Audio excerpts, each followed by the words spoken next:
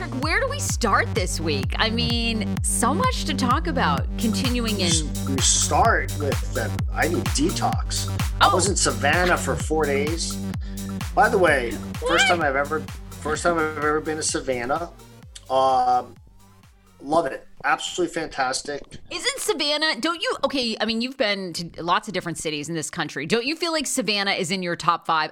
Savannah, Georgia is it's absolutely in my top 5 now. It's awesome. I mean, there's great restaurants, great food, great restaurants, great bars, walkable. People are unbelievable. People are friendly. And then tremendous culture. I mean, history, museums, you got SCAD there, a lot of art and culture, and the the old homes, the historic homes. Absolutely now in my top 5. I love Savannah, Georgia. It's awesome. Isn't that city great? I actually liked it better than Charleston. Very similar cities with history and food and shops, and I think Savannah is a little less snooty, it seems, than Charleston. I don't know if that's, or less bougie. And Charleston, by the way, is probably in my top 5 also, top 6. So just great time. Drank way too much. Ate way too much. Oh, the food's so good there. What brought you to Savannah? Did you and Kristen We went for our 30th anniversary. Oh, okay, 30 years. So we went Friday, Saturday, Sunday, came back yesterday, which, by the way, is plenty of time. It's kind of like, Vegas or New Orleans, where it can't go for that long. But, total day drinking. It's awesome. The food's so good, though. You eat a big breakfast at some cool place, and then you say, oh, I'm not going to eat to dinner. And then you're walking around, you're drinking, you're popping in some different places. And, 2:00, you're in like this place called Pie Society, which is like a London little pub, but everything's pies. And all of a sudden you find yourself eating like a ham and Gouda freaking pie. And it's like 2 PM. And then gotta have dinner. Gotta have dinner. It is such a great city. Yeah, that's one of my favorites. Yeah, great city. And, easy in and out, airport, boom, 20-minute ride to downtown. Yeah, anyway, very good trip, fun, and So good for you guys. That was my weekend. 30 listen, years. It's not LA. Hey, Los Angeles has its charm. It is crazy here. And today's big primary day here. So I'm going to be really curious to see, the big runoff is Rick Caruso and Karen Bass. And, Rick Caruso, please, Republican forever and, switched at the last minute. But I actually think Rick is going to win. Wow. That would be shocking.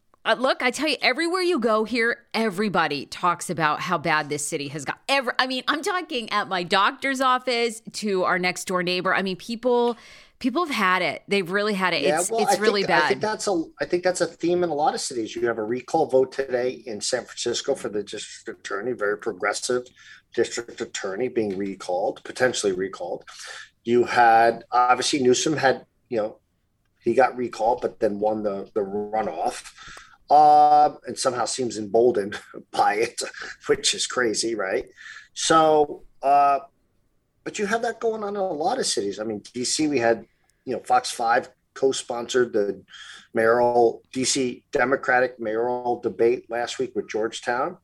Oh, you were there, and I want all your thoughts. You were there. I want to hear what you thought. It was very, very pleased with the discussion. It was a lot of content, a lot of issues discussed, some, I think, very good, very professional discourse and dialogue. And so it was the mayor, it was Robert White, sitting council member, and Trayon White, sitting council members. The 3 of them, they qualified based on the criteria. I was going to say, who do you think is like the most likely to give Mayor Bowser? I think Robert White will finish second.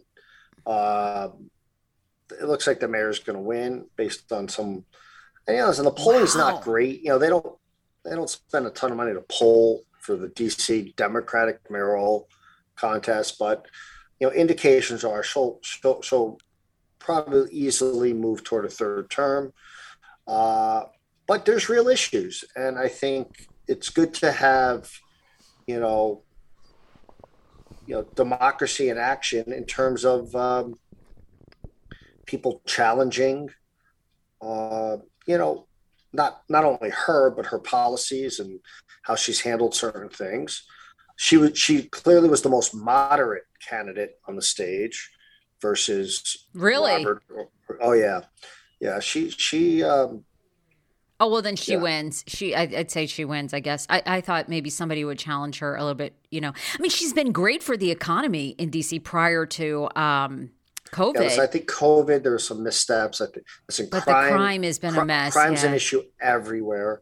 I mean, we were talking about, last week we spent a lot of time on obviously the shooting in Texas.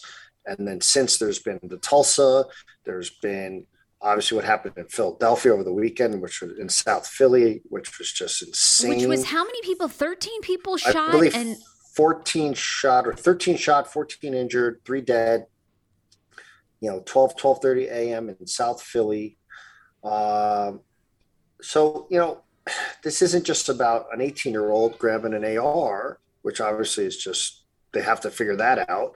But it's also about illegal guns in cities and just random violence and just not feeling safe. Yeah. I talked to a lot of people, and obviously Fox 5, we cover a lot of stories. And listen, I'm 54. I've lived in DC. I've lived in Philly. I've lived in New York, in this heart of the cities. And honestly, I think this is the first time in my life I feel apprehensive to go into some of these cities and places. It's just not worth it. Now, listen, violence can happen anywhere, right? It can happen in Bethesda, Maryland. It can happen in the suburbs of New York City. But it's different. There's a different feel. There's a randomness to it. There's a sense of... Well, if you're here in LA and you listen to the natives that have lived here, if you do get injured, whoever injures you, it will not be prosecuted. So there is no consequence if you take what my neighbors say. And our neighbors warned us. And, my mother-in-law, she had credit card theft of, $20,000. Somebody got into her wallet when she was here at the Grove having lunch, went into her bag. That was the first month we lived here. But our neighbors have told us, this neighborhood used to be great 5 years ago. Now you can't. They've told us, don't go out after 10, Don't leave your cars unlocked. Don't leave your, if they see your garage opener, they will break in and steal that and try to come back later and steal a vehicle. I mean, and to your point, crazy. There's no account. There's very little, there isn't any accountability in these big cities anymore for a lot of crime, and even up into violent crime. We're not just talking about petty crime here that, takes a secondary or backseat, I should say, to violent crime. There's violent crime not being prosecuted, right? I would be curious. And this whole juvenile thing. I'm sorry, a 15-year-old commits a violent crime. They need to be prosecuted as an adult. I'm sorry. Too bad. Okay, 12-year-old maybe. But these 14, 15, 16-year-olds, there has to be some serious consequence for it. Yeah. And that just happened here in Los Angeles. A 15-year-old stole a vehicle, hit a mother and her child in a stroller, and only got off with probation. And people are in Venice Beach. I don't know I'm curious, like the science behind, or maybe there isn't any. Are they? Listen, I think you and I have talked about this for years. I think it's like everything. It's how we overreact on social media with things people say or do or retweet. There's an issue going on at the Washington Post right now, which is too in the weeds to get into. But I think it's everyone has self-corrected for I don't want to say political purposes or for acceptance or Well, we're seeing it with everything, with racial things, with feminist things, with everything. LGBTQ. And the self-correction is actually hurting, in some cases, more people, or the people you think you're going, or you thought you were going to protect. Right. It's like, listen, being arrested for drug, there's way too many black men in jail for frivolous drug crimes, right? Or drug possession. We know that. So that needed self-correction. But then the question is, with that, does that then lead to more violent crimes and other things that now we're not prosecuting? Like you said, your people say, people won't be prosecuted for certain things. And they're repeat offenders. You see it over and over. Thing too. Then you had the bail reform, which listen, I think was well intended, where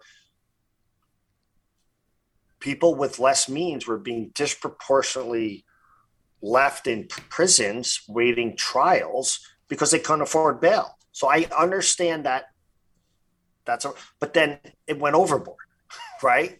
So it's just, I think sometimes in society now we overcorrect or overcompensate for what we think was an ill, and probably was an ill, but then we overcorrect, right? And I think that's what you're seeing right now on social media. I think that's what you're seeing with crime. I think that's what you're seeing with a lot of issues facing us, right? Speaking of issues, we talked, as I mentioned extensively last week, there are some positive signs, and I don't think it'll be what most people want in America, where it's, some serious gun reform legislation. But I do get the sense that this committee, led by Christopher Murphy out of Connecticut and John Cornyn, might be making some progress. So I saw an article this morning that it looks like the Republicans are going to agree to extend background checks to juvenile records, because a lot of the violent offenders or shooters would not have passed the background checks if there was access to their juvenile records, right? They've committed, other crimes at 16 or 17. But when you do a background check, they're protected. So, listen, that's one step. I think they're looking at some red flag laws. I think they're looking at some waiting periods. So, again, it's not going to be as far as I think it should go. Did you already say this? But are they going to raise the age to 21, or you don't think that's going to happen? I don't think that's going to happen on this step. So, last week I proposed, and I actually think it's a very good proposal, not because it's mine.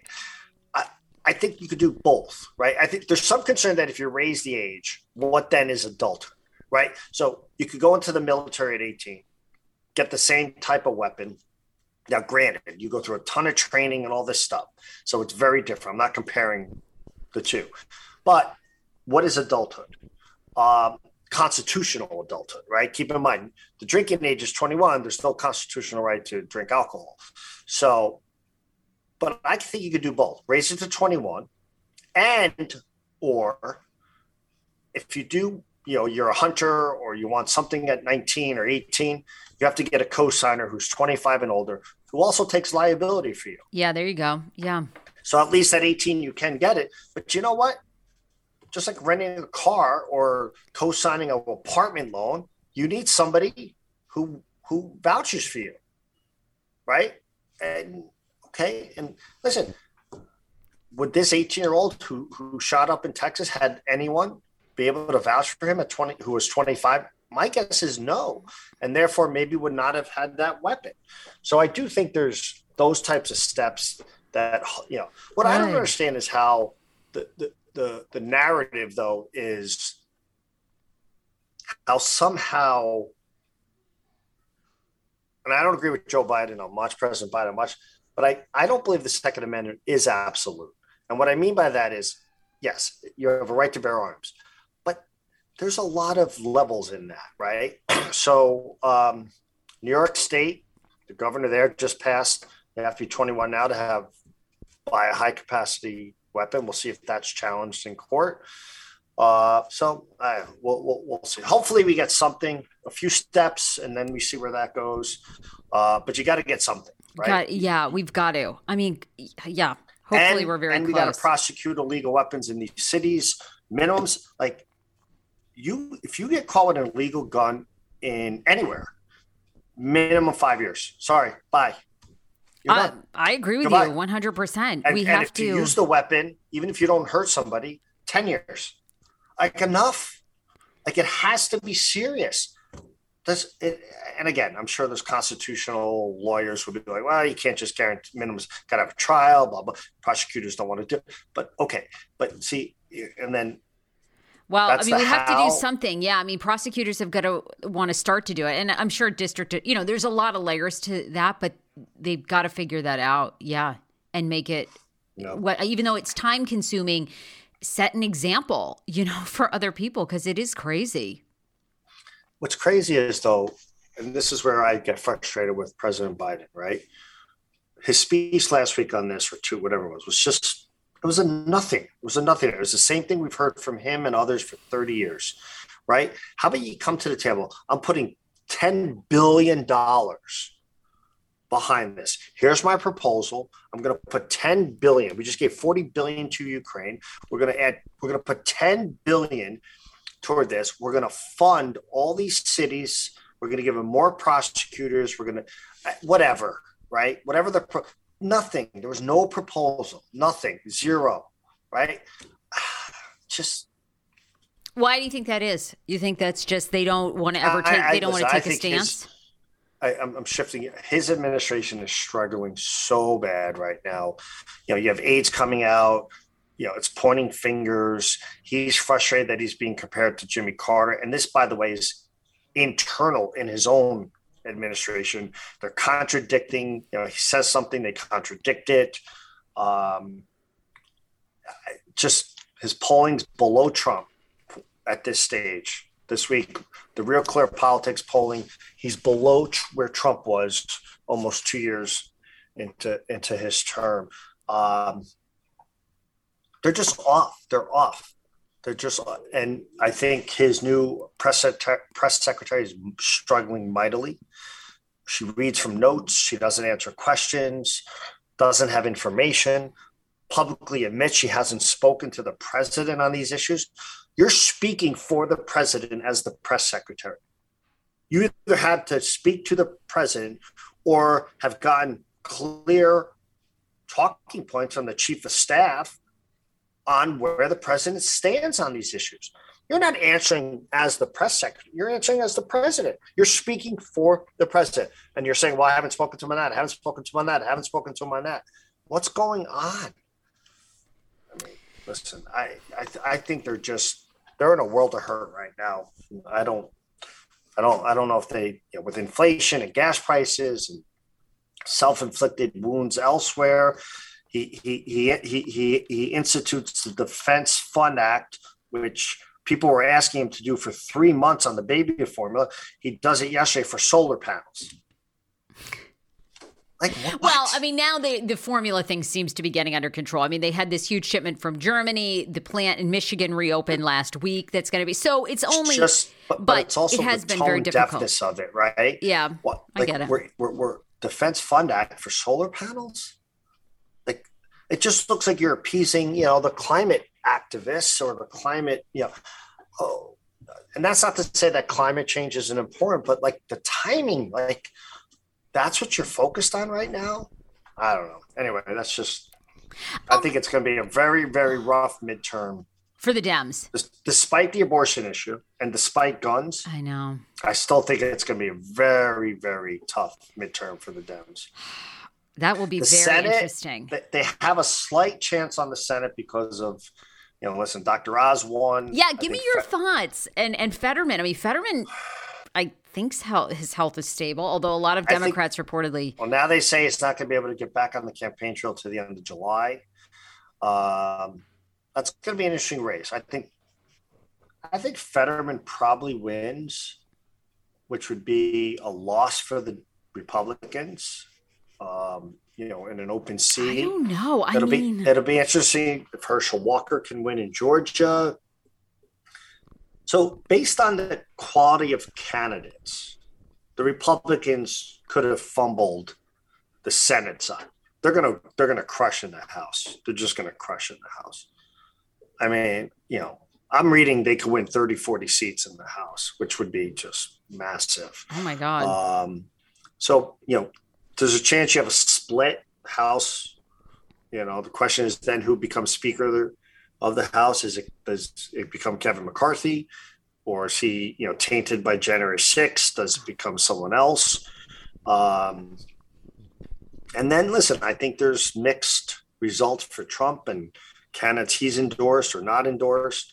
So we'll see where that goes. But listen, once we get through, the next 4 or 5 months, it's presidential. Like, it's crazy to think, but you're a year-ish, maybe a little more of having primaries. Or really. God. I mean, I can't even imagine thinking about that. And then, it's for the Democrats. It's like, what do they do? I mean, I was saying that to somebody today, a friend of mine who is, a Dem, and he said the same thing. There's very few voices right now on the strong voices on the Democratic side. Could a Chris Murphy from Connecticut? Okay, seems. Yeah. Again, I don't know his politics. Does he seem reasonable? He certainly seems reasonable on what he's trying to get accomplished on this committee. I'm sure, so he's considered probably a New England liberal, which is never a great thing right now. But does he emerge as a voice that maybe can be seen as, for the Dems? I don't know, but I just don't see how you can rerun Joe Biden. I just don't. I mean, and I'm not talking about whether you agree. Like, listen, there's people who think DeSantis is whatever he is, and others. But the Republicans clearly have more possibilities, many than the Dems do, right? So from moderate, like with Hogan, to DeSantis, to many other potential Republican candidates, Nikki Haley's of the world, and although I think her window passed, but we'll see. Also staying with January, politics and in DC, January 6th, all the insurrection, the trials begin this week, right? Hearings. Yep. Okay. Thursday night, actually in prime time. In prime time. All right. Listen, we'll see. Jamie Raskin, who is Democrat from Maryland, I believe is chairing the House side of the hearings, or one of them. He's come out and said there's much more than incitement that they have found on Trump. I think there's going to be some bad evidence or. Oh, yeah, me too. Yeah, that we're going to see. I think we're going to see text messages. I think we're going to see emails that are not going to find Trump and some of his colleagues in the best light. And we'll see how it plays out. Does the American public care? There was a poll that came out yesterday or day before that said for the first time since January 6th, it's a minority of Americans now who believe Trump's at fault. I'm not sure why that polling has changed. Are people just, do they not, I don't want to say not care about it anymore because that would be terrible, but have they just kind of moved on with everything else? Who did that? Really? I feel like most people, that was like a really bad moment in our history that people. Oh, it's a terrible moment. I'm just saying, Americans, you're heading a year and a half later. Where are they doing these polls? I mean, what? No, this was a legit poll. I mean, even, I think it was NBC, Well, I don't believe polls. We went through all this. Oh, yeah. But my point is, it's not 80% like it should be, right? Like, even if it's 52, 40, whatever it is, it's I think how much Trump's to blame. Well, I think, don't you feel like they are going to bring legitimate charges against Trump? I mean, he is on, the biggest thing is him calling the Georgia governor, find me those, votes. I mean, that right there. I mean, don't you think they are going to move forward? I think there's more chance on that than on him tied to the insurrection. Again, I'm by far a legal scholar. I think it's harder to, even though there's some incitement there, did he really cause that? I think also as the president, you have certain cover. But if you were trying to manipulate and get non-electors to vote in the Georgia, we'll see what comes out. But his issues are far from over, don't you think? I mean, they're going to really, as they should. I mean, the Dems, such a cluster. Here's the thing. I saw one Democratic senator said yesterday he's afraid that Trump's going to be allowed to run again, right? Oh. You know what? He should want Trump to run again.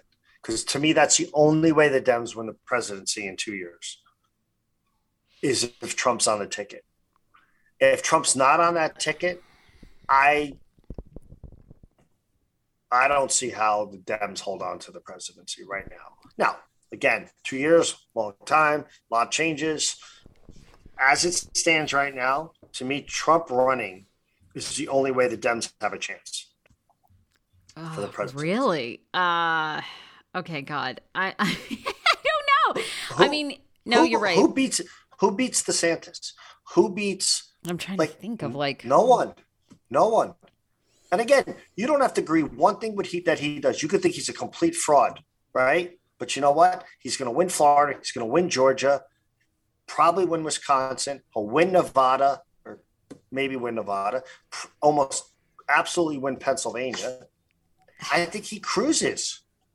No, I think you're right. I mean, I was just trying to think of Democrats and again, too. When you go through the presidential scrutiny, there may be a lot more that comes out on DeSantis that would change that narrative. But I'm saying right now. Because, who else are you going to put up? You think Gavin Newsom? Listen, I do think that Gavin Newsom on stage could at least. That's the other thing. DeSantis is a very good orator. He's very smart, military, Harvard, blah, blah, blah. Could a Newsom stand toe-to-toe with him in a debate? Absolutely, right? And again, put politics aside, put policy aside. I'm just talking about personalities. Oh, okay, yeah. But right now, DeSantis against Biden on the stage or Kamala, I know. Disastrous for the Dems. Yeah. It would be disastrous for the Dems. I wanted to ask you a couple questions that you tweeted about over the course of the week. No, but it was interesting. The Georgetown professor, right, who initially had tweeted about the press secretary changing, and he had right before he'd started at Georgetown had essentially given a name of somebody who should be nominated. He felt and said, "You're talking about for Supreme Court." For Supreme Court. Yeah. Okay, thank you. So Elia, I think you pronounce it Shapiro. Some call him a conservative, some call him moderate. Very academic. I forget what he was going to run. I think he was going to oversee the constitutional side of Georgetown Law School, I guess. And there was, I forget his title. Yes. Long story short, he tweeted something to the effect, and he admitted it was misworded, without a doubt. He said it wasn't worded properly. His premise was that Joe Biden should not have said he was going to nominate a black female. He said he should have left it open, let the best candidates come forward, and then you certainly can choose a black female. But his position was it shouldn't have been based on race out of the gate. And he got crushed for it. He was ready to take over. 4-month investigation by Georgetown. And they kind of let him skate on a technicality because they said it violated certain discourse and inclusion policies from Georgetown. He tweeted it the day or a couple of days before he started. So technically he wasn't an employee of Georgetown at the time. Right. So therefore they couldn't discipline him. Went over. He said, okay, I'm glad I'm back. And then a few days later resigned, saying that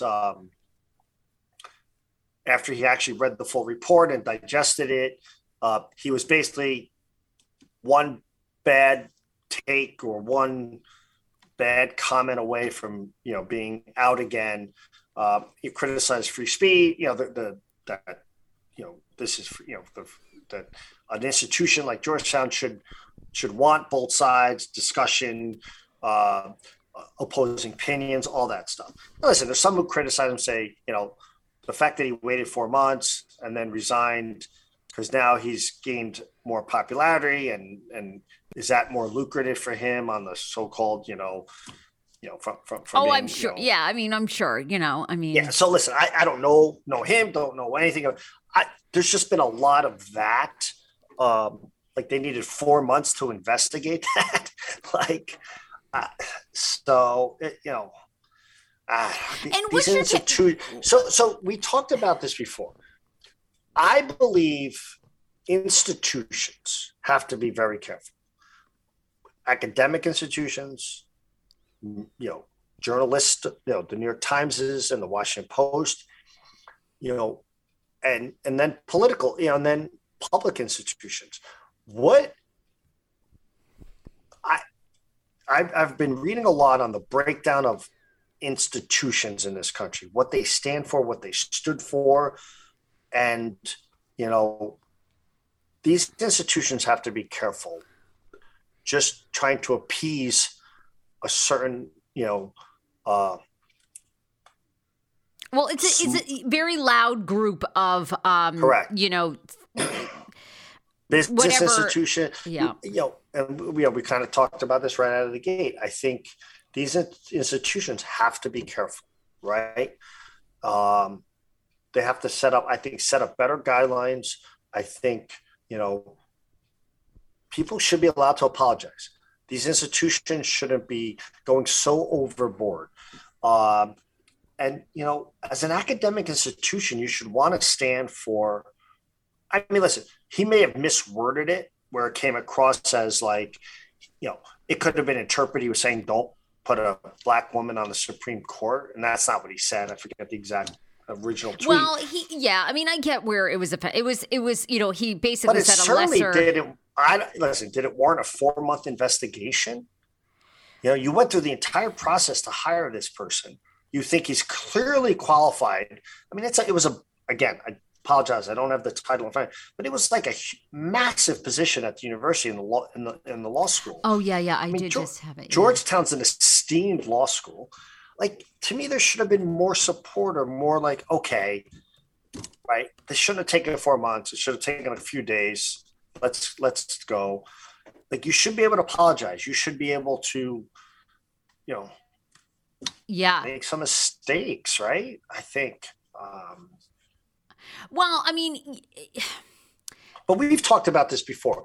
It's, when PayPal doesn't let people who don't agree with them politically to not have PayPal accounts, or businesses. That's right. Crazy. It's like, no, but that's going on. I know. No, it is. We've seen it at Twitter, right? That's the big thing with Twitter. Yes, that's going back to the whole Twitter. And by the way, it looks like Elon Musk is looking for every reason to back out. I know he doesn't want to buy it. It's totally. He doesn't want to buy it. Right. It's like, he doesn't want to buy it. I always feel like academic institutions are a little bit different because they've always been liberal, kind of outlier. They've always, to me, that's sort of what college is. Then you come back to the real world. Hold on. But listen, I believe every institution, college, it should be free and open, right? You should be able to have. It should be inclusive. It should be diverse. But that also includes diverse ideas, diverse opinion, diverse debate, diverse, all of that stuff goes with that. You can't have just, the first part without the second part. Like the screaming and not allowing people to have panel discussions, or because you don't like the speaker, you think he's too or she's too conservative, or they've said something in the past. Couldn't you argue in this case? Georgetown did find him to be not in the wrong. They reinstated him, and then it was his choice to basically say. I do think though, that's 4-month investigation and the wording, Yeah, but could he have done his job effectively is the question, right? That's the question, right? So, And again, his side of it, and maybe it's a little self-serving, was, I was basically, I can't do my job. I can't. Well, you didn't stay long enough to try. I mean, you got to if you believe. They also 4 months to investigate a tweet. Come on.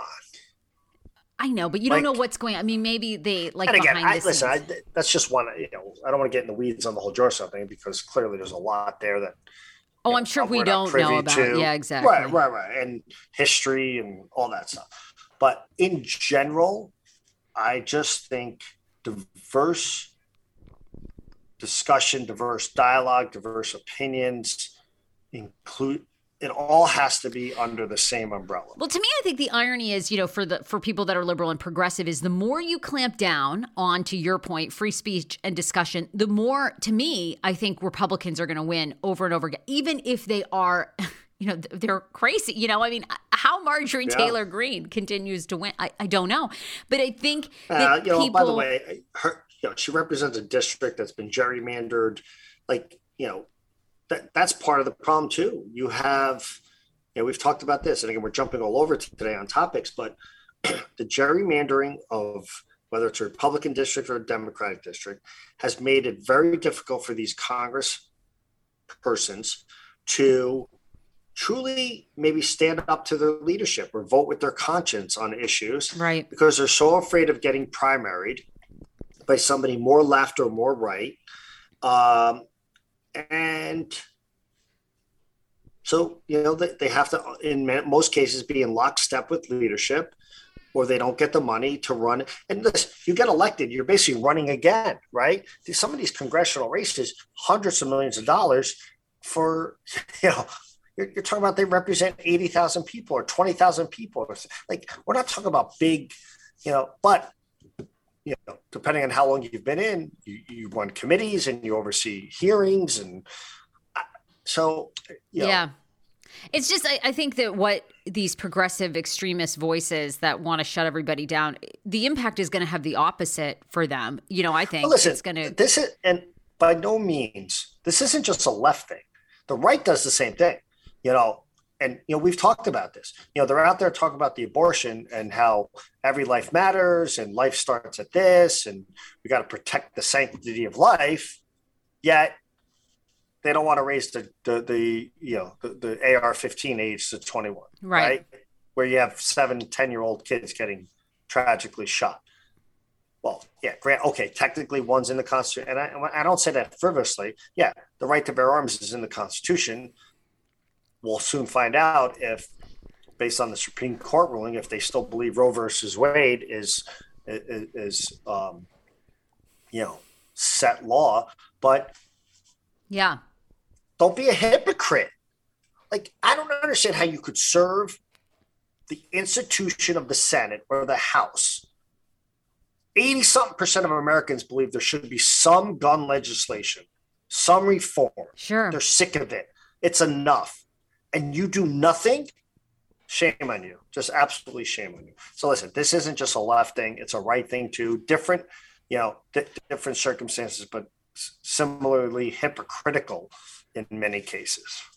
No, good points. And we kind of shifting gears because we do have a lot of other stories I want to ask you about, kind of rapid fire. What do you think? I mean, just real quick, we've done a ton of mask stuff on this podcast, but parents continue to speak out about New York Mayor Eric Adams, who keeps. It's just, I don't understand how he.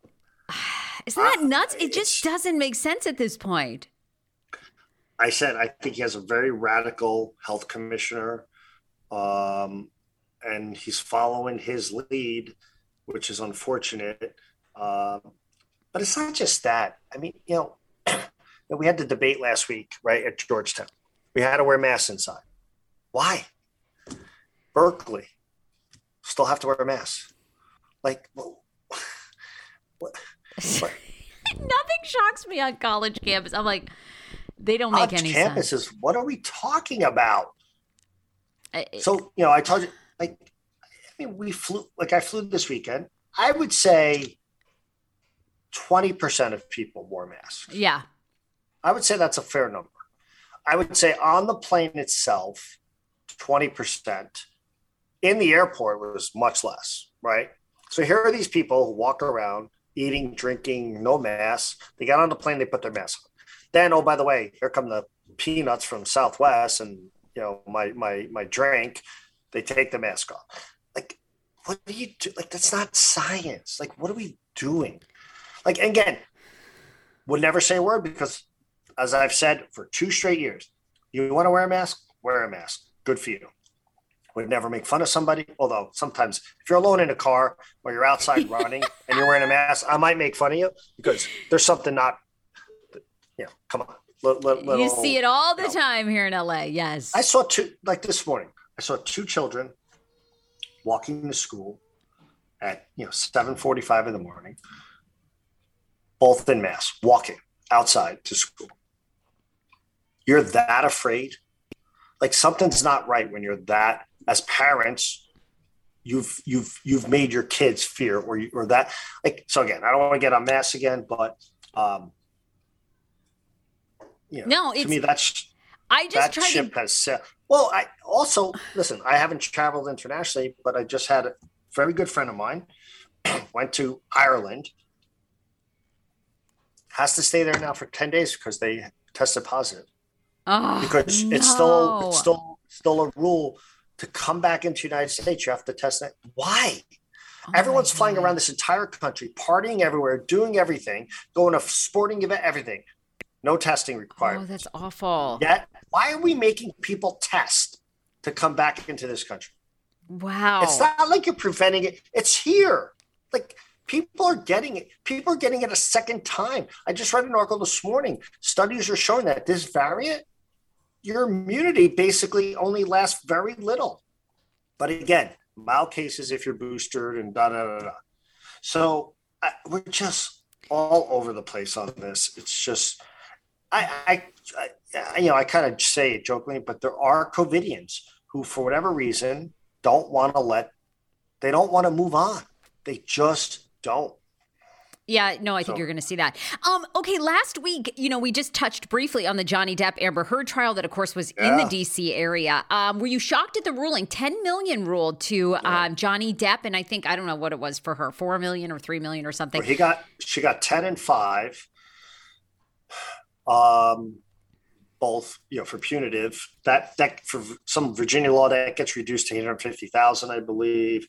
She got $2 million for. So basically, he won hands down. They ruled that she did defame him with the article that the Washington Post posted back in 2018. Ordered him $10 million, 5 punitive. So she owes him like $8 million, something like $8.7 million. Which, of course, her attorneys say she doesn't have the money to pay. She's not going to pay. Yeah. Does this vindicate him? Does this resurrect his career? Because I think that was really the only reason he did this. Maybe. We'll see. I think he's back. I think people love him. He's an actor. So I will admit, I think I admitted this to you before. When it started, I didn't care one iota about this. Right. Honestly, I didn't even pay attention to the fact that it was started. I'm with you. Yep. And talk about YouTube, like it was the interest in this was off the charts. I know. Why? Didn't we at Fox 5 have some of our highest YouTube ratings of all time? Insane. Yeah. Covering it. I know. Isn't that interesting? Well, I don't know why. Why do you think people were so fascinated? Do you think it was a little bit of a backlash in a sense of, it's kind of been Believe All Women now for the past 4 years. Maybe. Listen, he's a mega star. It was in the DC area. Yeah, but I mean, people watched around the country. Yeah. I don't know. There was tons of interest for sure. Tons. Some rapid fire stuff before we go. Yeah. We talked about the LIV golf tour. Yes. The one run by Greg Norman's the commissioner. It's run by the Saudis.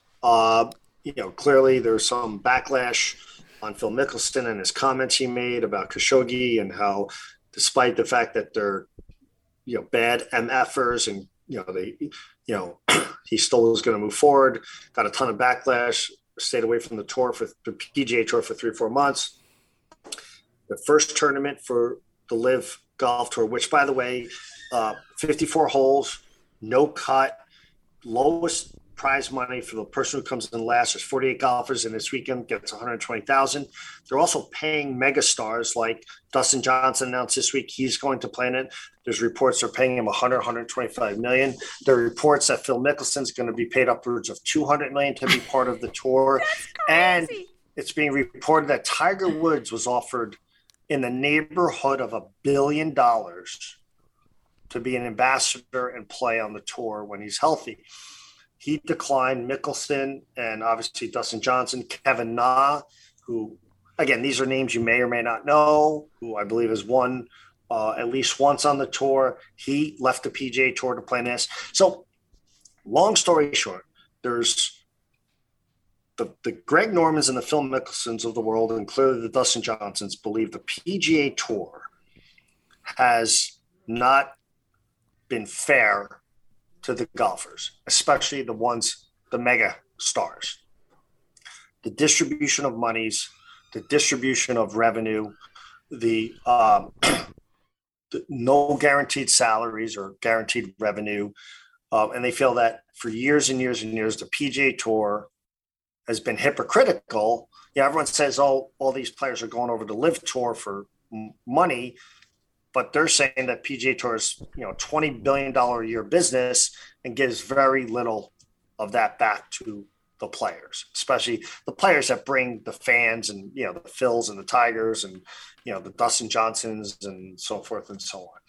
So it's going to be interesting to see where this goes. Obviously these players, some of them are being criticized because of Saudi's human rights concerns, but you also have players who go to the NBA, play in China, and then come back to the NBA. The NBA has tons of revenue and sponsorships tied to China. I was going to say, tons. So, I don't know. Does that get lost on people? Will this be successful? I don't know. They have a ton of money. Obviously, they don't. It doesn't seem certainly they're not bringing in the revenue they're paying out at this point. We'll see. I know. We'll see where it goes. But the inaugural event is in London this weekend. It's a 54-hole tournament, and so we'll see. We'll see. I mean, the PGA says they're going to penalize these people who play in this unless you're a rookie and not on the tour. So So I read real quick an article. I can't remember his first name. I think it's Matt Pilot or Mark Pilot. Won the U.S. Amateur, not a pro yet, doesn't have his PGA Tour card. He's on the Korn Ferry Tour, trying to get his tour card. He's going to play this weekend because he's not going to be penalized, but he's also going to get a guaranteed $120,000 payday. These are kids who are trying to make it, have to pay their own way. They have to pay to enter a PGA Tour event. Well, look, I mean, too, you know this. You have two kids that did sports. I mean, youth sports and golf are insanely expensive to get your kid to the level of PGA. I mean, you've probably invested hundreds of thousands of dollars, hours away from your family. I mean, everything. So the fact, I mean, I understand it. And I know Rory McIlroy or however you say it McIlroy has been critical, but I did hear a clip on ESPN of him this weekend saying, you do have to kind of take into consideration and not judge some of these guys that are doing this because it's such a huge investment to try to get there that they need the money, a lot of them. Not, of course, Tiger, he doesn't, but he's like the 1%, I mean. Listen, there's different athletes are motivated differently, right? There's the Tiger Woods of the world who clearly made a lot of money. But I believe Tiger historically has been motivated by winning major championships. Okay. And winning as many tour events you can. I think Phil to some degree was, but also I think Phil was motivated by money, right? I think Dustin Johnson is 37 years old. He's made over $100 million on the tour. He has 2 major championships. I think somewhere in the 20 to 30 PGA Tour victories. He's probably got, a good 7, 8, 9 years left of really competitive golf. Why not go make $200 million? I know your right? family Listen, said... I'm not debating the political ramifications with the Saudis versus China. I'm just saying, as an athlete, this is your profession, right? I mean, if Justin Bieber went over to Saudi Arabia and did a concert that was paid, would people be going nuts? Well, if they paid him $10 million, yeah, maybe, but a maybe. lot of those singers and performers do. They don't publicize it like what's Right. being happened. So but I don't listen.